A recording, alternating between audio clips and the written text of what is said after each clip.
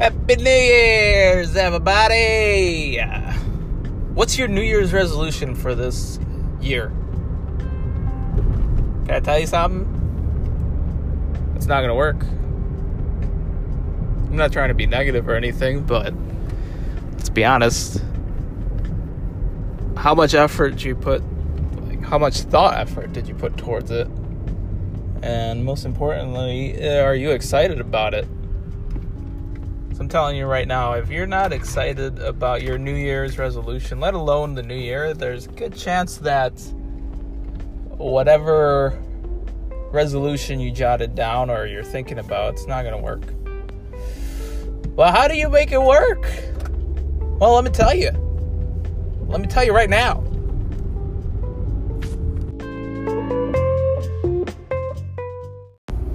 All right, now that is out of the way, thank you guys so much for stopping on by. I am your host, OD, and this is life advice that is good for life, where I go to pick up my wife from work.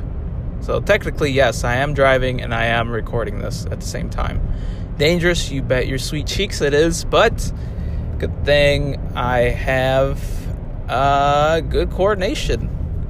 And I'm somewhat, whatever you call that quality, where you can do multiple things at the same time with using different hands. So I can use my left and my right hand. That's what I'm trying to say. Ambidextrous or whatever. I don't know if that's the right word, but regardless, welcome. Thank you so much for stopping on by. So, New Year's resolutions. You may have jotted one down and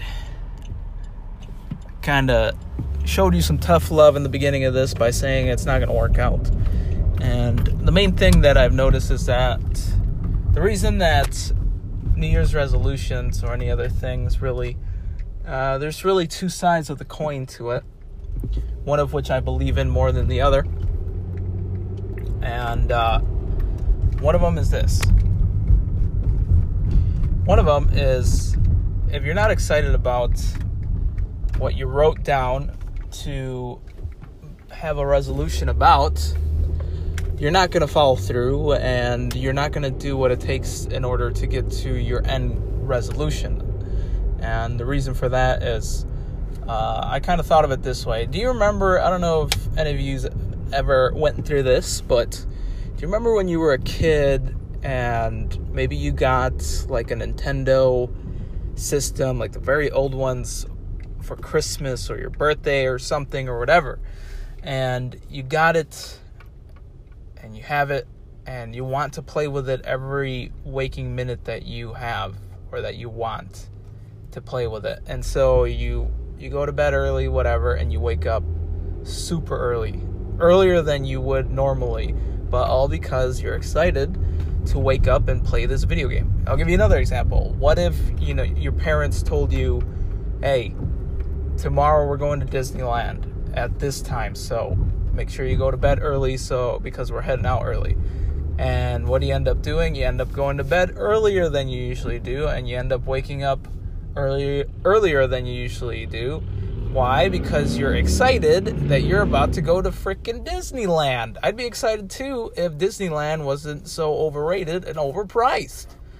Nevertheless, what I'm trying to get at is, you got to set up resolutions that you're going to be excited about. That you're going to want to wake up in the morning and be like, you know what? Yes, I get to do this, not I have to do this. Big difference. And so that's really the kind of the paradigm shift, or whatever you call it. The shift pretty much is that. Think of it that way. Like, you're excited. You're like a kid excited, ready to go to Disneyland the next morning. And the flip side, the other side that I usually believe more than that is, me personally, I mentioned this before, I believe. I had a porn addiction and couldn't shake it for the life of me. And then I gave my life to Jesus Christ, and He took that away from me 100%. It was nothing that I did. It was all that He did. So it could also be a spiritual thing.